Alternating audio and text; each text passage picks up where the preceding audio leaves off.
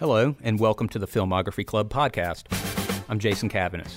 Every season, we'll be looking at the work of one particular filmmaker, and we'll be looking at their filmography in chronological order, movie by movie, episode by episode.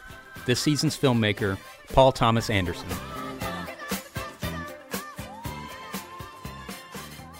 Whenever anybody's asked me what my favorite movie is, I have very proudly said Boogie Nights.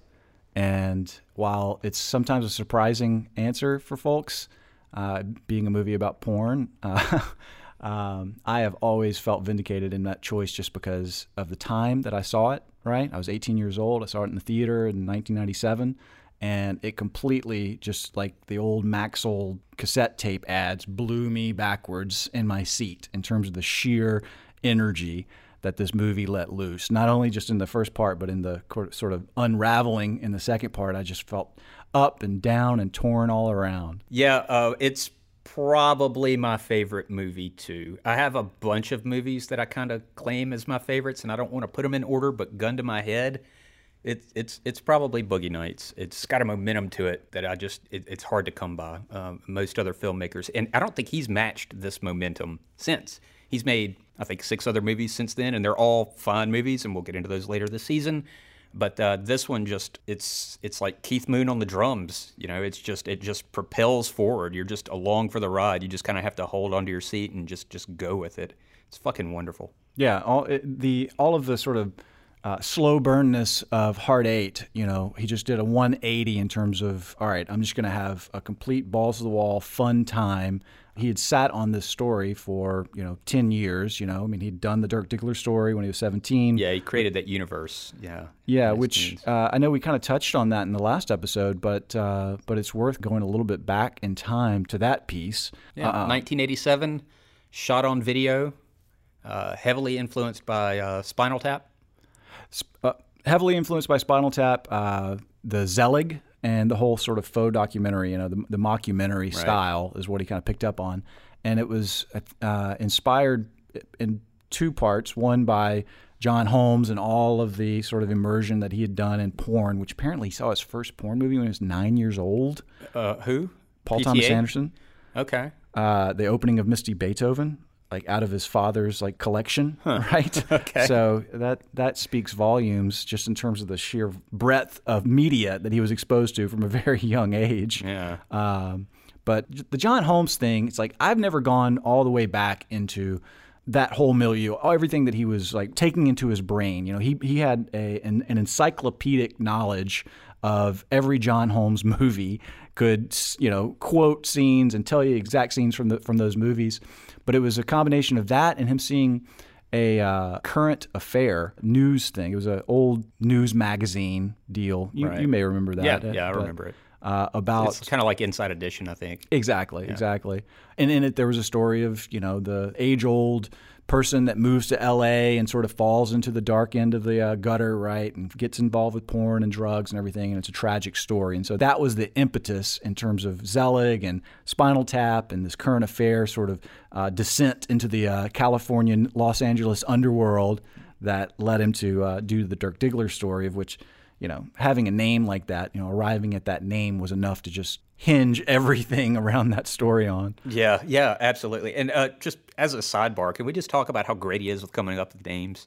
His character names are just fantastic across the board. How is there not already a porn star named Amber Waves? That's just, it writes itself almost. For sure. Jimmy Gator, that's perfect. Come on. Good names throughout. I mean, Dirk Diggler, Chest Rockwell, Brock Landers. What's the other one? Becky Barnett. Barnett. Chocolate Love. Mm-hmm. That's my love. Jack Horner. I didn't get that joke until earlier this year. Jack Warner, one of the founding Warner brothers. Really? Because I thought that...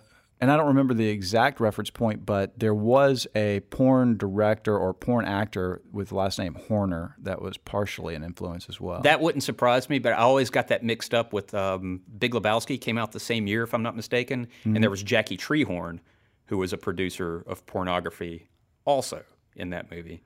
Well, and I used to get those two things mixed up because both of those movies came out around the same time. But, I mean, yeah, I watched a documentary about the Warner Brothers, and It's like, oh, Jack Warner. I feel dumb. I think it's a reasonable reference point for sure. It's a movie about Hollywood, and it's a movie about family, and it has all the ingredients of the things that we were touching on in Hard Eight, effectively. All of that childhood sort of exposure to not only celebrity and Hollywood and the dark side of Hollywood. He's a whore, effectively, for all kinds of media. Sure. I mean, I've read where he would watch porn, one, because he was a 17-year-old horny teenager, but two, because he could watch it and just see what not to do in film, just things that don't work. Like, oh, look at this. They just cut straight ahead into this bedroom, and what's the house look like? We got no establishing shot. This is bullshit. So it was kind of an example of what not to do in film, too, I suppose. There's the whole porn aspect of this, but it's secondary. It's a jumping off point, really. You know, I mean, he's after something different in terms of the movie as a whole and what he's wanting to communicate. And what I feel like, you know, in us talking about Hard Eight, and you know, you could perhaps talk about other movies around subtext and around, you know, this meaning that. I mean, obviously there's the surrogate family business and all that sort of stuff, and masculinity and et cetera. But I can't help but still, even today, after revisiting it, feeling that it was just about having a balls-to-the-wall good time. It's a funny movie. It's an extremely funny movie. It's hilarious, and you can feel them on the set just cracking up. And in fact, I mean, to jump way ahead, where Philip Baker Hall's character is in the scene where he's telling Jack Horner that the video business is really where it's at, and that's where we're going, and he's arguing with him about it, and he says, I'm a simple man, Jack. I like butter in my ass and lollipops in my mouth. And you can see Robert Ridgely in the background just completely cracking up, just trying to hold it together. It's like that, and William H. Macy, after coming upon his wife, Nina Hartley, you know, getting screwed in the driveway at the party. Yeah, I know the scene you're talking about. You're embarrassing me. Go away, Bill. Yeah, Bill, fuck off. You're embarrassing her. My wife has an ass in her cock in the driveway, Kirk. I'm sorry, I can't talk. Is that in the script, by the way? I didn't go over the script today. I don't know. I'm very curious if he just fucked up that line and they were like, yeah, leave it in. Oh, That's man. Great. She's got an ass in her cock. There's just, it's so funny. The whole movie just has so much of that, and there's so much heart in it. You know, there's tenderness in it. There's, you know, horror in it and tragedy in it, and it's, you know, it's really sad in so many different ways. But as a whole, it all works. And one of the reasons why it works so well is the soundtrack. Obviously, I mean, this is a soundtrack movie, without a doubt, 2 volumes. Yeah, 2 volumes, and it came out at a time when, you know, the soundtrack was actually an ancillary sort of profit motive, right? In terms of getting a movie made. You had, Pulp Fiction, obviously, with the huge success of its soundtrack, which the music supervisor of Pulp Fiction, Karen Rockman, also was the music supervisor on Boogie Nights. Oh, yeah, I've heard her name. But there's something to the way that pop music was used in movies during this period that set the period apart on the one hand and kind of launched people like Wes Anderson, who has a, you know, really great use of music in the movie. But Boogie Nights still stands alone in the way that it uses music to me, because it is so deeply woven into the scenes. I'm thinking about Lonely Boy with Amber Waves at the party when the song when they're looking, her son calls. Yeah, no, absolutely. Yeah, there's that. I mean, even all the way from the beginning, right? From the opening of, you know, For the Best of My Love or whatever. All the way through to that Jungle Fever song where he's in the bed with Cheryl Ann. You know, I'm going to be a star. You know, a big bright shining star. And doom doom doom doom, and it goes into to the nightclubs, back to the nightclub where Roller Girl gets the instructions to go actually check out the package. Yeah. And as she rolls up to the dishwashing room, right, and that skate kicks up right in the break of that song. Yeah. I get so excited thinking about that soundtrack, even with no real affinity towards 70s music or the period. Yeah, me neither. And I'm not, most of the music that's in this film, I'm not necessarily a fan of, but every time I hear it, I finish the song and it always reminds me, I cannot separate those songs from the movie. It always reminds me of the movie, every time. Hey, Rito! I want you to meet the new boy on the street, Eddie Adams. Hi, I'm Eddie. Hi, Eddie. Reed Rothschild. I want you to stick around for a while, okay? Sure. Make him something special. So you live on the street? No. Oh, I thought Jack just said you did. Something interesting to me about the soundtrack, too, is how really on the nose it is. It doesn't feel on the nose when you're watching it, but lyrically, it speaks directly to whatever's going on, right? Jesse's Girl. Well, totally. Yeah. Even before that, I'm thinking of after he has the fallout with his mom, right, and the big sort of blow up, and he leaves the house and he goes to Jack Horner's house, and the song's playing. His mama told me not to come, right? Right. It's like, okay, boom, right there on that. Then when he's with Roller Girl at Jack's house and they have sex on the couch, she's playing Brand New Key, where I got a brand new pair of roller skates, you got a brand new key, and I wonder what his key is, right? Yeah, no, I went deep on this shit because I've seen this movie a million times, so I didn't feel like I needed to watch the movie again to prepare for this conversation, but I did just start digging into songs, and you know how it is with Wikipedia, and Melanie, who wrote the song and recorded it, she still lives here in Nashville. She's like in her 60s or something. But I found an interview with her talking about that. And she's like, yeah, the lyrics don't really quite make sense, but the key thing is definitely a sexual innuendo. Yeah, oh, for sure. Easily, obviously. And perfect for that scene, you know, where she's finding his key for the first time. Another one is when Philip Seymour Hoffman shows up to the party and it's playing You Sexy Thing, right? Right, yeah, and he zeroes in, the camera does that. What's it called? What's Iris the deal? In. The Iris In, yeah. The Iris In.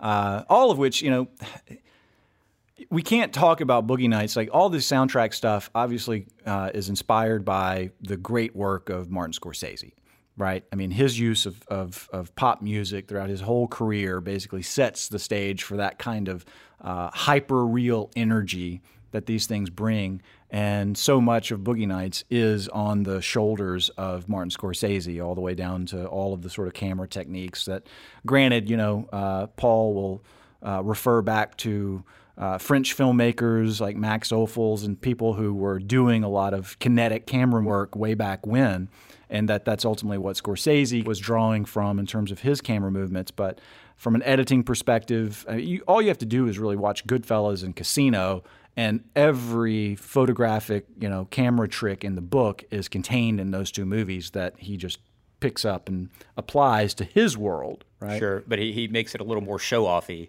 than I think Scorsese does, which is fine. That opening sequence is much celebrated. The sequence from Boogie Nights is what I'm talking about, of course, with good reason. Yeah, it's fucking amazing. There's a lot of moving parts going on there. I wonder how many times they ran through that. I think they did it in 7 takes. They ran 7 takes for that. Yeah, I believe it. And they had a secondary Steadicam operator on hand because they didn't know how many they were going to have to do.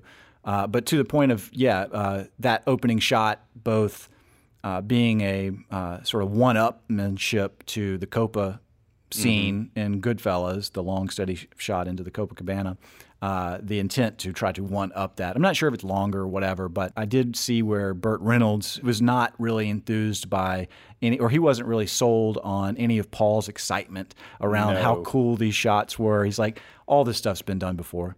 He's just like, again, that this punk kid thinks he's onto something, but he's doing all the same stuff that we've seen before. Yeah, I guess we can touch base on that just a little bit. We don't want to dwell too much on it, but Burt Reynolds was a confused old man when he made this movie, apparently. He did not get it. He didn't really care much for Paul Thomas Anderson by most reports, and there was a really tension-filled 3 days on set.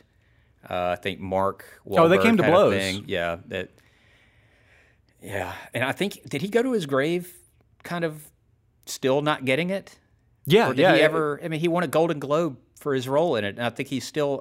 I heard an interview with him when he was an elderly man. I mean, it was just recorded a year or two ago, where he said he still hadn't seen the movie all the way through. Yeah, he wrote it for him, I think, with him in mind anyway, and he turned it down. And they floated a few other names, Nicholson, I think, was Warren Beatty, or am I making that up? See, we should make this a whole section of this conversation because the fantasy casting of what could have been is such a DiCaprio as Dirk Diggler. DiCaprio. Well, and they also offered it to Joaquin Phoenix. Oh, I didn't know that. But his brother, I think, he just passed, and that didn't work out. But yeah, Leo was his first choice. he went off to do Titanic. People variously think that he was too afraid of the material. Sure. And it wasn't so much. That's understandable. Yeah, I get it. I mean, you don't know that Paul Thomas Anderson is an unknown quantity at this point. He's only made one movie at this point, and no one saw it. So, and then you take a look at this gigantic script. It's like 300 pages or something, and it's just full of dicks and tits. Yeah, it's no wonder that then some people were kind of prudish about it. It wouldn't surprise me in the least bit. I know Burt Reynolds was prudish about it, and he had some of the most explicit language and lines in the film. I mean, stuff I'm not even going to repeat here, and this is a podcast. I mean, well, yeah, in the lead up to getting Boogie Nights made, I mean, yeah, there was the excitement or kind of rumblings around this script and this kind of hot script and this hot property and this kid who was being spoken of very highly around the film festival circuit, right? So the Hard Eight, while little seen, actually word did travel in terms of the quality of it, and so through all those sort of back channel Hollywood things, that is what kind of gave it the momentum that it did there, both in dealing with kind of uncharted territory in terms of a feature-length movie, right? A Hollywood movie dealing with the porn industry. It is on the heels of, or it came around the same time of like The People versus Larry Flint, right? You've got pornography kind of slightly, entering into the thing, so it's almost like a Deep Impact and Armageddon kind of scenario, right? Sure. Where these properties, they find their way in tandem to production. But this one had the word on the street of this hot new director that was doing good stuff with this crazy graphic, but really good script. People were talking about it's the best script I've ever read. And from a production standpoint, in terms of time and place, again, Michael DeLuca of New Line Cinema, he had passed on Wes Anderson. He had passed on Kids. I think they had passed on Pulp Fiction as well. So he was kind of looking for that hot young director. They just had a couple of successes with Seven and like Dumb and Dumber, right? So they had they were kind of flush with cash in a way, and were willing to risk the production on this kind of graphic thing. It's going to be a 3-hour. Their only two stipulations was, all right, it's got to be less than 3 hours, and it's got to be rated R, right? Right, and PTA wanted NC-17 3 hours plus, I think. Yeah, so you've got PTA who, coming off of the Reicher sort of debacle, absolutely, militant around what this movie is going to be, and he's trying to be as explicit as possible up front, going so far as to, on the first page of the script saying, this movie will be shot with anamorphic lenses. Right. He was intent on shooting 2:35:1. It was going to be 3 hours long. He's got this 300-page script. We're going to shoot it all, and it's going to be NC-17, blah, blah, blah. He was probably setting himself up to make greater demands in the front end, knowing that he was going to ultimately relent in one way or another. You always got to anchor it on some big ask in terms of the negotiations. Ask for way more than you actually want. And in the end, he decided, okay, we'll cut it back and make it R, but it's still going to be 3 hours. And then when he delivered a movie that was like 20 minutes short of 3 hours, the studio was just super happy with that. Yeah, and there's a lot of material that's cut out. Fantastic scenes. So tell me some of those scenes, because it's been a while since I've visited the deleted scenes on that disc. There's a second award ceremony where it's like the second year that Dirk is just sweeping the adult film industry awards, their Grammys, or Oscars rather, and in the final film, he just stands up there and he looks bored and he just kind of says, thanks, or thank you, and that's it. And then it cuts away.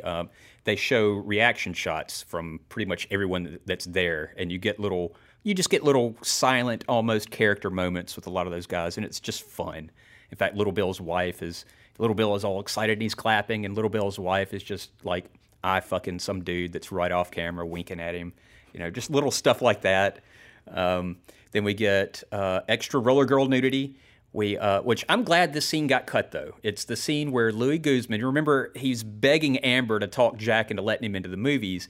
And I think it works better the way they actually did it in the film, because you see him, it's sort of as like a silent joke when you see them shooting a film and he's playing the bartender, and you kind of go, oh, look, he let him into the movie, but he's not performing. In the deleted scene, he's about to perform. He's about to have sex with somebody. And he's in this room with Roller Girl, who's changing, so there's just Heather Graham boobs everywhere. And he's really nervous because he admits that he's got a very tiny dick. And she's trying to console him, like, oh, it can't be that. He's like, no, it's really little, Roller Girl. So there's a lot of that. There's a lot of fun character stuff like that. And then there's, of course, the cocaine improv. You've got Todd, Reed, and Dirk all doing tons of blow off of a clear glass coffee table, and the camera is under the coffee table moving back and forth, and they're just jabbering. It's just coke jabber. And it's just it's manic, but it's a lot of fun. Yeah, he writes great coke-addled characters, I think because he did a lot of cocaine himself. Yeah, he admitted that in some interview that I just read, as a matter of fact, today. Like, oh, you've got such a great ear for that cocaine babble. How'd you do it? And he's like, well, I used to do a bunch of cocaine. I don't want to do this anymore, honey. I can't. Let's have fun now. Let's just go and go and go. It's over. There's too many things. Too many things. Too many things. Too many things. Okay, let's go walk. I don't want to leave this room. Me either. I love you, honey. I love you, Mom. I guess we should unpack what the movie is, I guess. Fuck no. Golden age of porn, late 70s. It covers about 7-8 years. No, goes into we don't like even 83, do. We don't need to do 84. that. Yeah, it's we a don't bunch need to of do story. that. People, look, if you don't know what Boogie Nights is, just take our advice. Go rent it right now. Watch it. Block off 3 hours of your time. Don't tell your parents that you're watching it, and you're going to have a blast. It's one of the funnest movies and one of the best roller coaster rides if you just give yourself over to it. Yeah, it's like a ride. It's so much fun. It is so much fucking fun. Probably my favorite movie. Lots of big fun being had in the movie, but there are still these undertones that are going on that kind of remain through, as a staple of his stuff. And with this being his second movie, in which it's like a cannonball explosion of a career, right? In terms of just trying to throw everything into this, but still yielding the same kind of considerations. The same things are on his mind around the need for family. All of these people are looking for some sense of place in the world, and they are being accepted into this small knit kind of group that becomes this extended family and this surrogate family unit that supports them. Right? It supports them both economically as well as emotionally, and with their drug habits as well. So you've got that component of it going on. You've got, again, that notion I talked about last time of self-reinvention. I mean, and the multiple layers of identity in this movie where, you got Eddie Adams, who completely just throws his whole past away and reinvents himself as Dirk Diggler on the one hand, but then you take it one layer, above that into this meta sort of media world, this movie world of Brock Landers, right? Right. And that goes the same for all of the characters. Amber Waves, who's Maggie, and her, how these paths that kind of reach out from and puncture their current worlds, right? At the party, whenever the son calls, looking, is there a Maggie here? Maggie, right? Right. It's a tinge of pain knowing that she had just tried to be on the phone with her son, and there's that dangling thread of an old life that she's still trying to grab hold of in some way. As Amber Wave's character, anyway, she's since sort of completely reinvented herself as the mother figure explicitly, as stated by Jack Horner, and a mother to all those who need love. And refers to Dirk, throughout explicitly as, my baby boy, my little boy, etc. Then with Roller Girl, man, I mean, in the scene where it's the on the prowl scene in the limo, so hard to watch, and the kid she does such a great job. It's heartbreaking when the guy recognizes her, and says her real name, and that look on her face. What was her real name? Brandy. Brandy, yeah, you're Brandy, right? You remember me? That was the same guy doing the pantomiming the blowjob at the beginning of the movie. But therein is that self reinvention, that sort of escaping of a previous life, which is done through the movies in this sense, right? So it's a marriage of not only what is this kind of preoccupation, and maybe it's not so much a preoccupation of self reinvention as it is just knowing that people often want to escape some aspect of their past and need to take control of it in some new way, married to his love of film and his love of media, right? So there's almost this fetishistic view of media and the mediums and the tools and the cameras. Insofar as like even on the first day of the set, going into the camera while filming Amber and Dirk's first sex scene. That's a great shot. I love it. It is a great shot. Just two cameras pointed at each other, really, but it's wonderful. And it does a great job of desexualizing the scene. Yeah, I love the fact that despite this movie, a lot of people think this movie is about porn. It's not about porn. I mean, it's a tired old cliche. The movie's not about porn. It's about family. That's all true. But it takes place in that world. That's the setting, and it's all treated completely mundane. There's nothing remotely sexy about any of the scenes that deal with that. It's all treated as the only person that really gets heated about that stuff is Little Bill, I guess. But that's how the sex is treated in the movie is interesting because it's exactly the kind of magic trick that he has to pull in making this studio movie that can be or has the possibility of being so graphic and so sort of abrasive to an audience, right? He's got all these likable characters, and yes, they are going to have sex with one another in one form or another. They're going to be nude, but there's never an overt sense of sexuality to it. And there are, I think, specific filmic techniques that he does, such as in that case, in that first scene, right? It's the first real sex scene beyond the audition. The audition scene. Of which we can speak to that too. I mean, when she lays down on top of him, we cut to Jack Horner, and that's wherein it establishes him as the voyeur watching them, and us as the audience, effectively through his eyes, becoming a voyeur, establishing us as that voyeur, and it removes us, right? It makes us the observer. Then in that first sex scene with Amber and Dirk, going into the camera is one tactic by which it is to remove you from any of the sense of sexuality. It's all the mechanics. It's the mechanics of not only the film and the way that the camera works. It's the fetishizing of just film and those mechanics in and of themselves, because he loves all of that stuff. But when you do actually cut into the scene, right, you're either mediated through the camera itself, through the faraway viewfinder, or you are seeing the actual inset of a 16 millimeter film reel of this. And it's only whenever you cut into the scene itself, back to 35 millimeter, you're in that kind of, that handheld, kind of right on top of them, really kind of uncomfortable close-ups that is in no way, about, again, sensuality.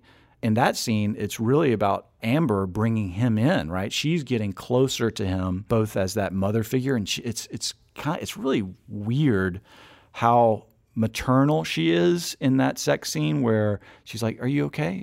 You're doing great, honey. Yeah. You're doing great." Like you would be saying it to your child who just did their sort of school performance. Yeah, I think she even throws a look towards one of the other people when he says something that's completely naive, like, we can just go right into the sex. You guys can just go right into the sex, and he's like, "Well, if that's okay with you, Amber," and she just has this look on her face, like, "He's so sweet. He's so sweet. Aw, that's sweet." She's just, like, "Yeah, that'll be just fine." Yeah. Just come on my tits. Come on my stomach. if you can. Fucking weird. If you can, just come on my stomach. It works in the movie, folks. I know it sounds fucked up, but. Do you want to practice your lines with me? No, I know it. You look great, honey. Thanks. Does he want me to keep going until I come? Yeah, you just come when you're ready. Where should I do it? What do you want? Wherever you tell me. Well, come on my tits if you can, okay? Just pull it out and do it on my stomach and my tits if you can. Yeah, no problem. It's a job, right? It's a job it's for mundane. everybody. It's mundane for these folks. There's a lot of standing around when they have to reload the mag, and it's just, them standing there, and it's very mundane, just boring stuff. And I'm glad that the movie doesn't make me feel like a creep when I watch it. It could have. A lesser filmmaker would have just put tits all over the place, and it would have been just the most explicit thing ever. But I don't feel creepy watching these people have sex with each other. Which is always a good thing. Let's talk about the cast. Big old ensemble cast. This movie differs from his first film, Hard Eight, in that only had about 4 characters in it. This one has an ensemble. There's about 15 main characters, I suppose, something like that. They pretty much all get arcs. At least in the deleted scenes, you get the ends of some of those arcs. But most of them get arcs. Most of them have finished stories. With that cast, some of them were written for his stable of actors. Sure. The Philip Seymour Hoffman character of Scotty was written for him. The Philip Baker Hall, obviously John C. Reilly, that whole group, and to see John C. Reilly in this movie again, it's the first opportunity we can see the comedic chops of John C. Reilly. Yeah, I think a lot of younger people just see him as that guy that does a movie with Will Ferrell every now and again, and they see him in these. I'm not trying to shit talk those movies, but I mean, whatever. They are what they are. They're fine for what they are, but they don't really swing for the fences in the way that a movie like Boogie Nights does. And he is just hilarious in this movie. The first time we see Reed, when he's making margaritas and he has no idea what he's doing, and he's that whole conversation about how much do you lift, how much do you squat, and that whole thing. And have you seen that movie Star Wars? People say I look like Han Solo. Yeah, I know. It's so great. Really? Yeah. and really, it sets up the dynamic between them because they kind of become this dynamic duo, right? Through Dirk Diggler and Chess Rockwell and Brock Landers and Reed Rothschild. Reed Rothschild. But even in that first meeting, it's like two adolescent boys, right? I mean, they're just kind of riffing on, pop culture and that kind of early competitiveness, right? So he's the new boy on the street, and Reed Rothschild, he's seen this before, right? So he's like, yeah, I'm going to kind of feel you out, You ever work out at that gym, Gold's Gym? He's like, oh, never, I'd have seen you there, right? It's like these little nags or whatever. Yeah.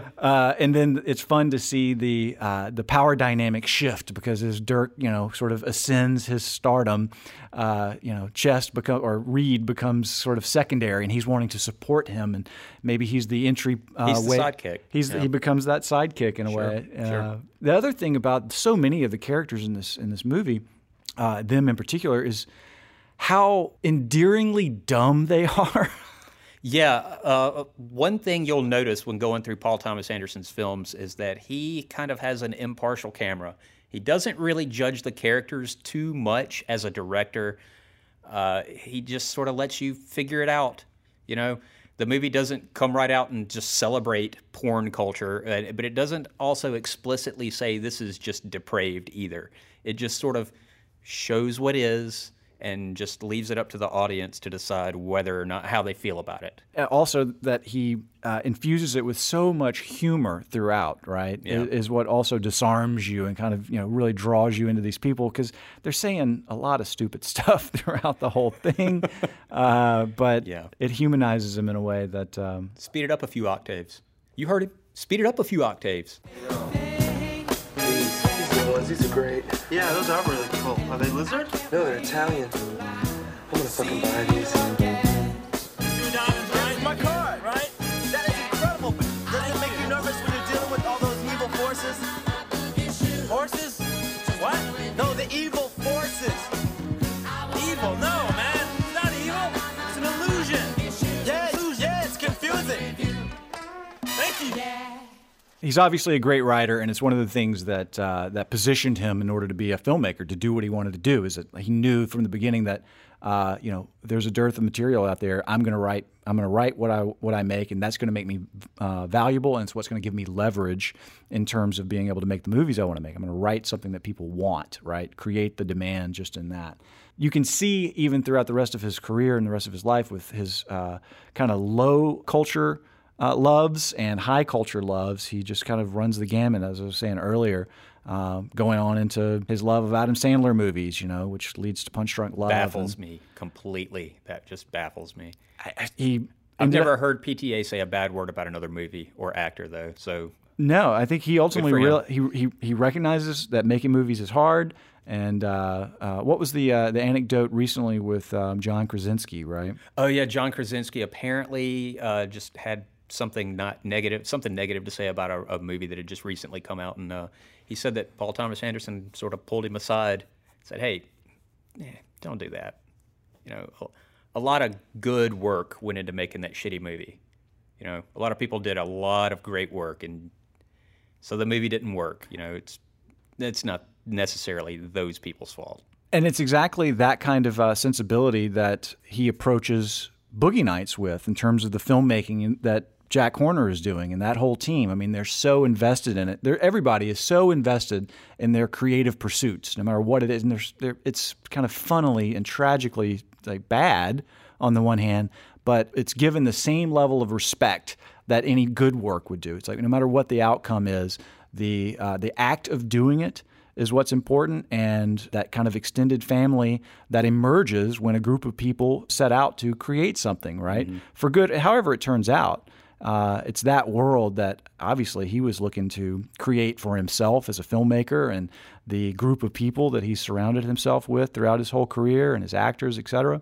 I think that it's a respect to the art of filmmaking that he affords even the lowliest of filmmakers in the porn industry. Sure. Angels Live in My Town. That's the Citizen Kane of pornography, apparently, in the Paul Thomas Anderson world. You know, it was Jack's vision, his idea to make a film that was true and right and dramatic, and he did it. You know, he finally made it. Well, I mean, I don't know about all that, and you know, you can't go without saying that. Well, he thinks he did. Yeah. Well, Tarantino recently came out saying that was one of his only beefs with Boogie Nights, was the fact that, you know, this filmmaker who he was saying, the filmmaker who he was based off of, an Italian name that I can't remember right now, would never have seen his work as thinking. He would have known that it is bad, right? He wouldn't have thought that it was good the way that Jack Horner did, which I just think Tarantino should shut the fuck up. You know, he's trying to map his own expectations onto the movie in a way that's unfair, and it's exactly the self-belief that Jack Horner has in terms of realizing his own dreams through this new work. That was the impetus of Dirk Diggler, right? And like, this is the opportunity. That's what binds them together, right? It's one of the things that when the prodigal son returns towards the end, that gives him that entry point to Jack. You know, I mean, things eventually blow up in a coke-addled, you know, flaccid rage, and he goes off into uncharted territories, right? And that's sort of where in the 80s, which we really should break this up into two parts, where we talk about the 70s side of this, because that is one part of the movie, everything's on the up, and then the 80s part of the movie when everything's on the down, right? Yeah. It's that, all right, it's all fun and games until somebody gets hurt. Here are the consequences of all these life decisions that we made, right? And so the first part being so fun and so much energy, and all leading up to the New Year's Eve party, where, again, great music choice with the song that Little Bill is going into the house with, and then coming back out and finding his wife, and ultimately committing suicide. It's double murder suicide. Yeah. Double murder and suicide. It's like boom, and then smash cut to the 80s. It's funny to think of it in terms of that political transition from the me generation of the 70s, right? Kind of coming off the late 60s and the whole hippie and peace and love, and now we become a very sort of narcissistic and self-serving 70s kind of culture, wherein it's disco and having a good time and just blowing it all off and blowing off steam and doing lots of drugs, of which, you know, they're the fun kind of drugs, you know, the more laid-back drugs, a lot of pot and Quaaludes, and then the cocaine years kind of come in, and now we're off into you know, a conservative Reaganite 80s, where the fallout of that generational sort of shift is hinged on film to video. There's the mythologized and fetishized film, you know, of Jack Horner's, and cinema as meaningful. And it's at that party where you have Philip Baker Hall show up, Floyd Gondoli. He's there to tout the next generation, and he's got the young sort of amateur actors. It's a whole new kind of thing. And now the world is changing, and now everybody has to adapt to it. And it's all about capitalism. You know, he's the money guy. You've got the colonel there who's been putting up the money, but ultimately there's one layer above him, right? Where Floyd Gondoli's got his own sort of angle out in the world. He might actually be one of the funders of the colonel's operations, right?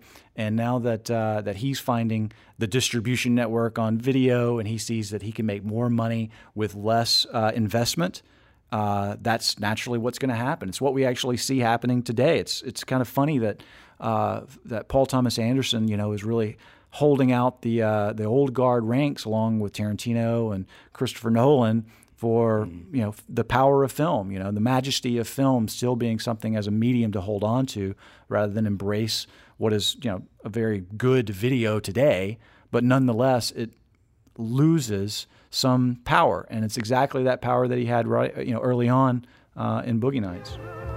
This is the future. Videotape tells the truth. Wait a minute. You come into my house, my party, to tell me about the future. That the future is tape, videotape, and not film. It is amateurs and not professionals. I'm a filmmaker. That's why I will never make a movie on videotape. In that New Year's Eve party is the turning point of the movie, and it's the turning point for so many of the characters. Dirk gets introduced to cocaine, right, through Julianne Moore at that point. Right. The Scotty character who has manifest his adulation and sort of obsession with Dirk and buying the car, right? And that whole sad, so cringy and sad. Oh, but yet another idiot. Yeah. Oh, but that is such in so little time. Philip Seymour Hoffman is able to sort of inject so much humanity into that. We've all been in that situation. When Philip Baker Hall comes in, there's that song playing, another kind of on point with Driver's Seat, where Floyd's essentially getting into the driver's seat of Jack's whole filmmaking operation.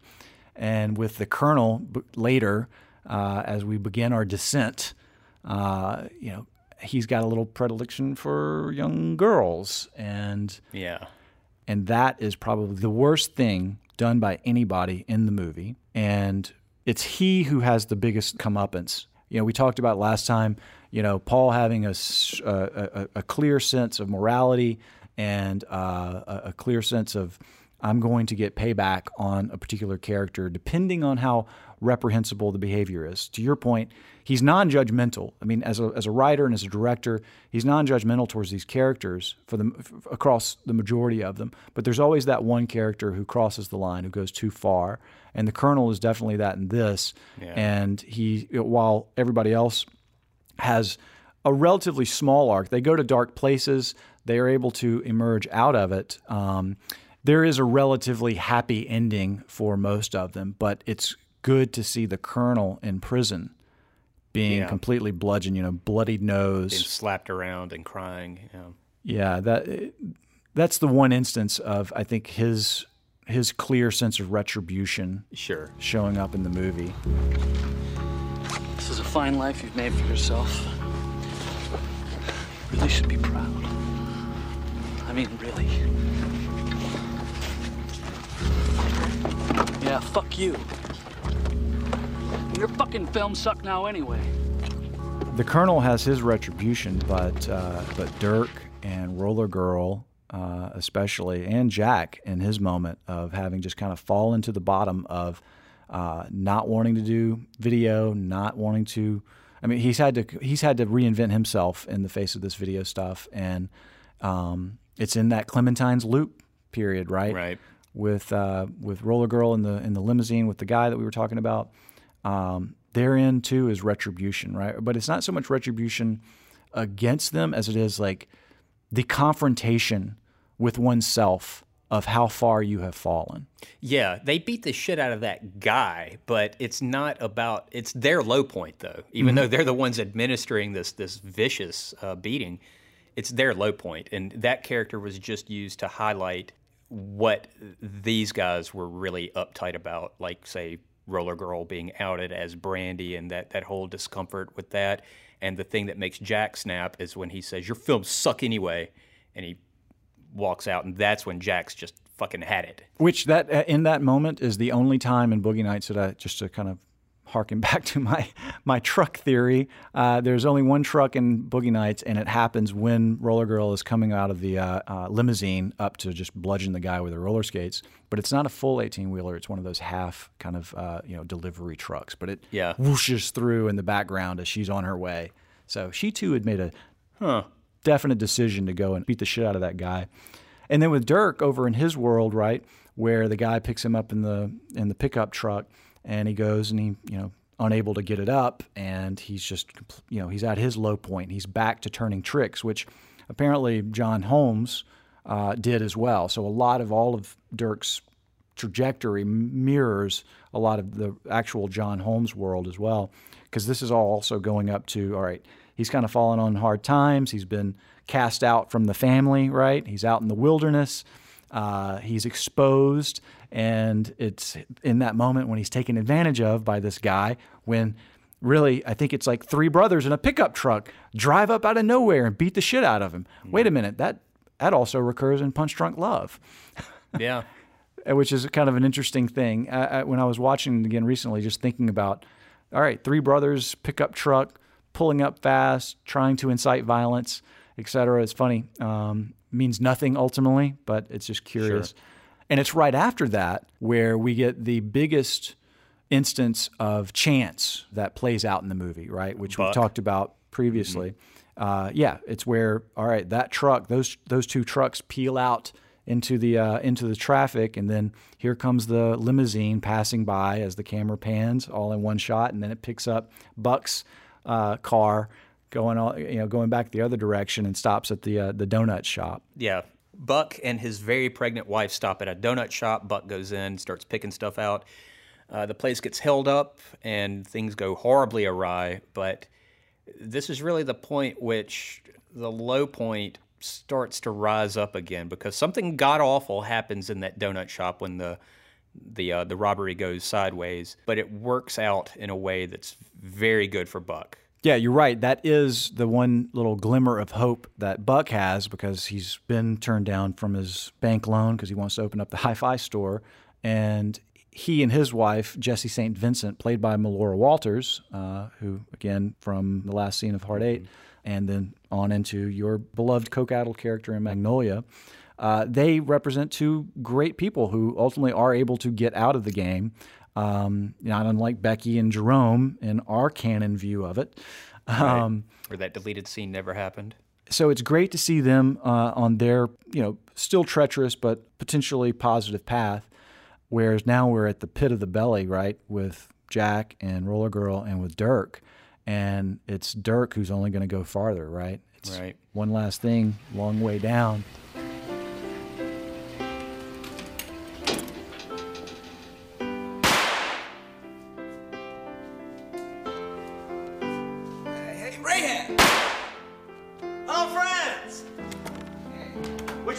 The climax of the movie is one of the most iconic set pieces in all of cinema, from my perspective. It's that's not an exaggeration. Yeah, that's pretty much true. It continues. It continues not only with the excellent music choice that has been on display throughout the whole movie, right, and how it kind of ties into the moment, but yeah, it's also influenced by a John Holmes scenario related to the Wonderland murders, right? Which I don't know all the details on, and it's not really that important, other than it's a jumping off point for PTA in terms of Alfred Molina's character being a drug dealer, and Todd Parker and Reed and fucking Todd. We've gone through this whole podcast and we really haven't talked about Todd, played by the wonderful Thomas Jane in this. God damn, I love Todd. He's such a fucking lunatic. He's so fun to watch. Just him talking about what's under the hood is just the shit. I could watch that. I could watch Todd all day. In the master bedroom, under the bed, in a floor safe. Understand? What the fuck is the matter with you, Todd? Let's go. Todd, come on, man. Shut up, Dirk. I told you I got a plan. I got a very good plan. It's manic. It puts you on edge. Every actor, and they say the crew member was on edge. Every time Cosmo lit a firecracker and it popped, everybody in the room would jump, with the exception of Alfred Molina's character, because he had an earwig in his ear and he was listening to that Night Ranger song. So he really wasn't even hearing it, which is perfect because that guy shouldn't be jumping. He should be the one guy in the room not affected by these firecrackers. Well, I guess him and his bodyguard. Yeah, well, the tension that is built up just by the chaos that he represents, and just kind of going around smoking crack or whatever he's doing, freebasing. You want to play baseball? Yeah, I want to play baseball. The Russian roulette thing, right, where he pulls the gun out. Shit, yeah. All while referring to the music playing. He likes to make all the mixtapes. I hate that, when they put the songs in a certain order. I hate that. The use of music within this scene is just off the charts, with Sister Christian in the first part of it, going into Jesse's Girl, and that whole section of Jesse's Girl that hangs on Mark Wahlberg, right? There's like a 50-second, almost minute-long. It's great. He just spaces out, gets that 1,000-yard stare. Yeah, and it's a stroke of brilliance and balls that they held on that, and it's all going under the the lyric of, you play along with the charade. Yeah. You don't think that you can change anymore, and all of that's processing while this thing's just about to go, full tilt boogie. It's going to go off the rails. Wait a minute, if I stay here any longer, I'm going to die, And it's like all of that weight with the chaos of Rahad Jackson going on, and the firecrackers going on, of which even during the period, the firecrackers go away, and it's like what really allows for you to kind of hang on that look of his, which, for it being Marky Mark's, kind of breakout role. He had done the Basketball Diaries before that as a serious thing. Mm-hmm. I think a lot can be said about the performance of Mark Wahlberg in this movie, and that particular shot in and of itself. I mean, that kind of self-detachment, which was so perfect for that moment, coupled with the music that's going on, all then to, all right, suddenly standing up, got to get out of there, and that's when old Todd decides to reveal the second part of his plan that he didn't bother telling his buddies about. Yeah, God damn. I want what's in the motherfucking safe. Come on, you can do it. How does he say it? Oh God, I got a plan. I got a good plan. He says he wants what's in the motherfucking safe, under the motherfucking bed, in the motherfucking master bedroom. And Molino's reaction is great too, because he's still smiling, and he's like, "What?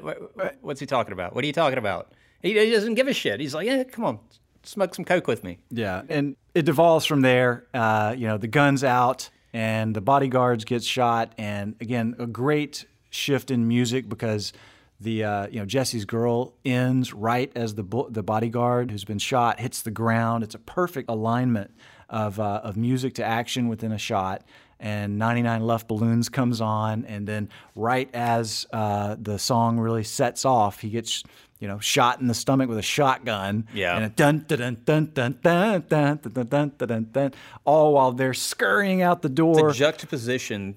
Those three songs that play during this entire sequence from My Awesome Mixtape number 6, they're so upbeat and happy, and the juxtaposition about that to what's actually happening in the room, that's a whole other element. That's right there with Alfred Molina playing Russian roulette and the firecrackers and shit. This does not make sense. Your brain is watching it, and you're hearing this totally upbeat song, and it just doesn't quite make sense. It's powerful. But it captures that sort of drugged in, like anything can happen scenario that a lot of drug addicts find themselves in, at whatever house this is or whatever. You never know when some violence is really going to come upon you. And again, I have to imagine maybe outside of the Wonderland influences, Paul's probably been in some sketchy coke situations himself. I would imagine so, growing up in that area and having just flat out admitted that he did a bunch of coke. Yeah, I would imagine so. So that climax of the movie really is fucking brilliant. It's so good.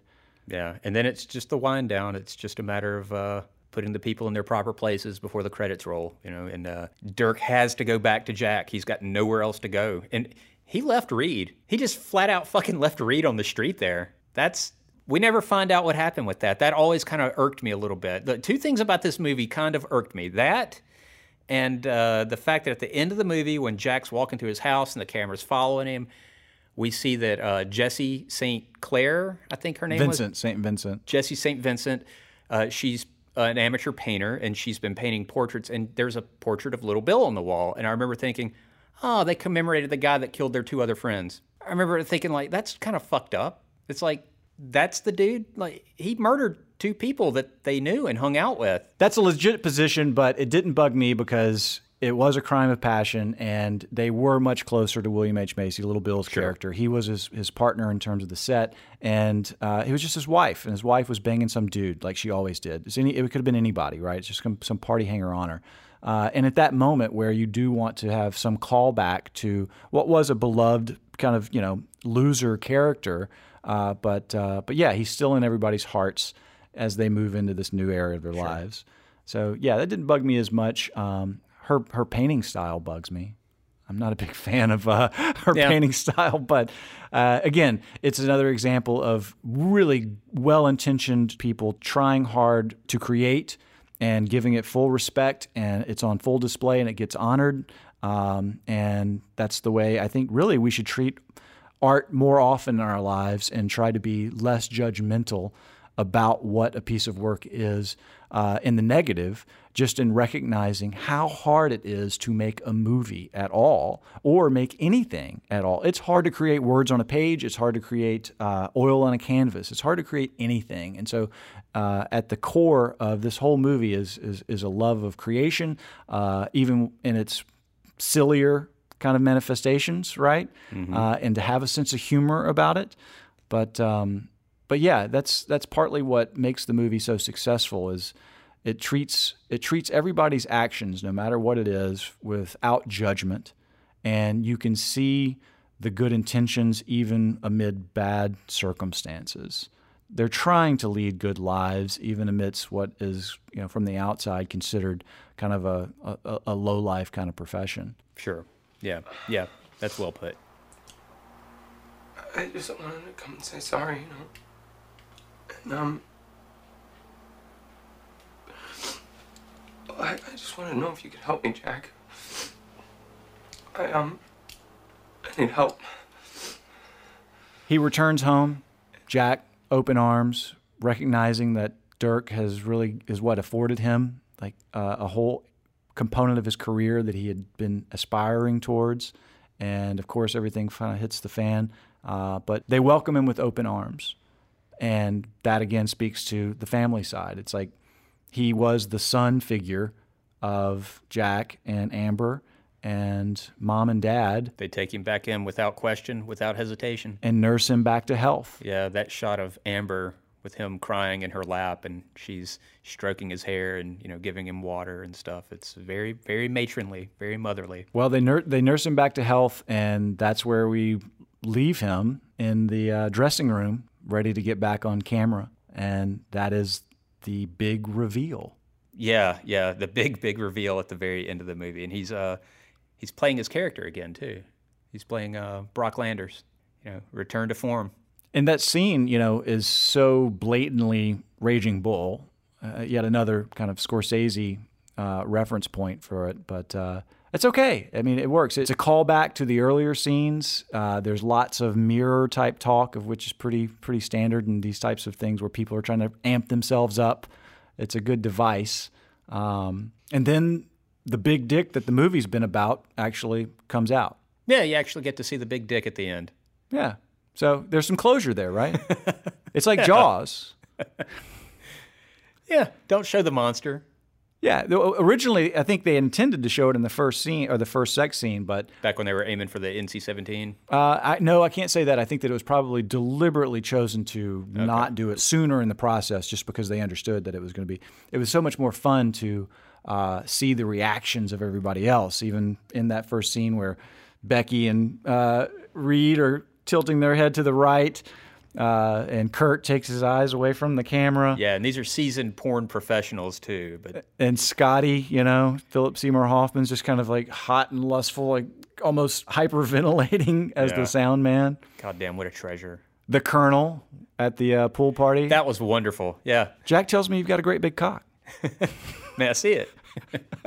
And just his forehead, the wrinkles in his forehead just go away as his eyebrows Paul raise. Thomas Anderson knows when to let that camera linger, man. And, he did it in Hard 8 when the lights come on and Sidney's looking around the room like, what the fuck is going on in here? But he never shows what's happening in the room, or he doesn't for a while.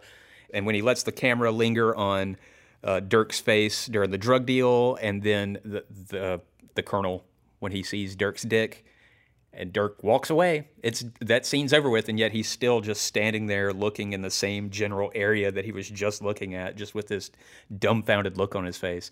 So yeah, it's sort of like the shark in Jaws. Yeah, he's very good at that suspense. And yeah, with that, the movie ends with a great cue of Living Thing by ELO. Living Thing. Yeah. As soon as the door... The song starts with some strings, some orchestra strings, some violin stuff, and then... right when it cuts to black, that's when the song kicks in. Yeah. All right, closing thoughts on Boogie Nights. We've covered a lot of ground. Yeah, obviously we're both big fans of this movie. Easily one of my favorite movies of all time. I cannot recommend a movie any more emphatically. It's don't be afraid of the subject matter. I mean, it's got some... It's an adult movie for sure, but it's not an adult movie. It handles all that. It handles the subject matter very tastefully. Boogie Nights for me remains one of my favorite movies of all time, just again because I saw it at a formative period in my life as an early film lover, and appreciating so many of the influences that were on display again between Robert Altman or Scorsese. It's fun to see those kinds of things just be catapulted through this new kind of vision, right, of which PTA had, and it is all of that ego that we were touching on previously. It's like this movie is the I'll show you of his entire life, right? For every instance where he met some sort of obstacle or hardship or someone's questioning of his abilities, he packed it all into this movie in such a great way. It completely showed the range of what he is capable of at such a young age, with such a level of craft and sophistication in the way this thing is put together, that made him a force that you couldn't ignore, right? Yeah, this was his coming out party. It's his second movie, but like we covered last episode, nobody saw Hard Eight.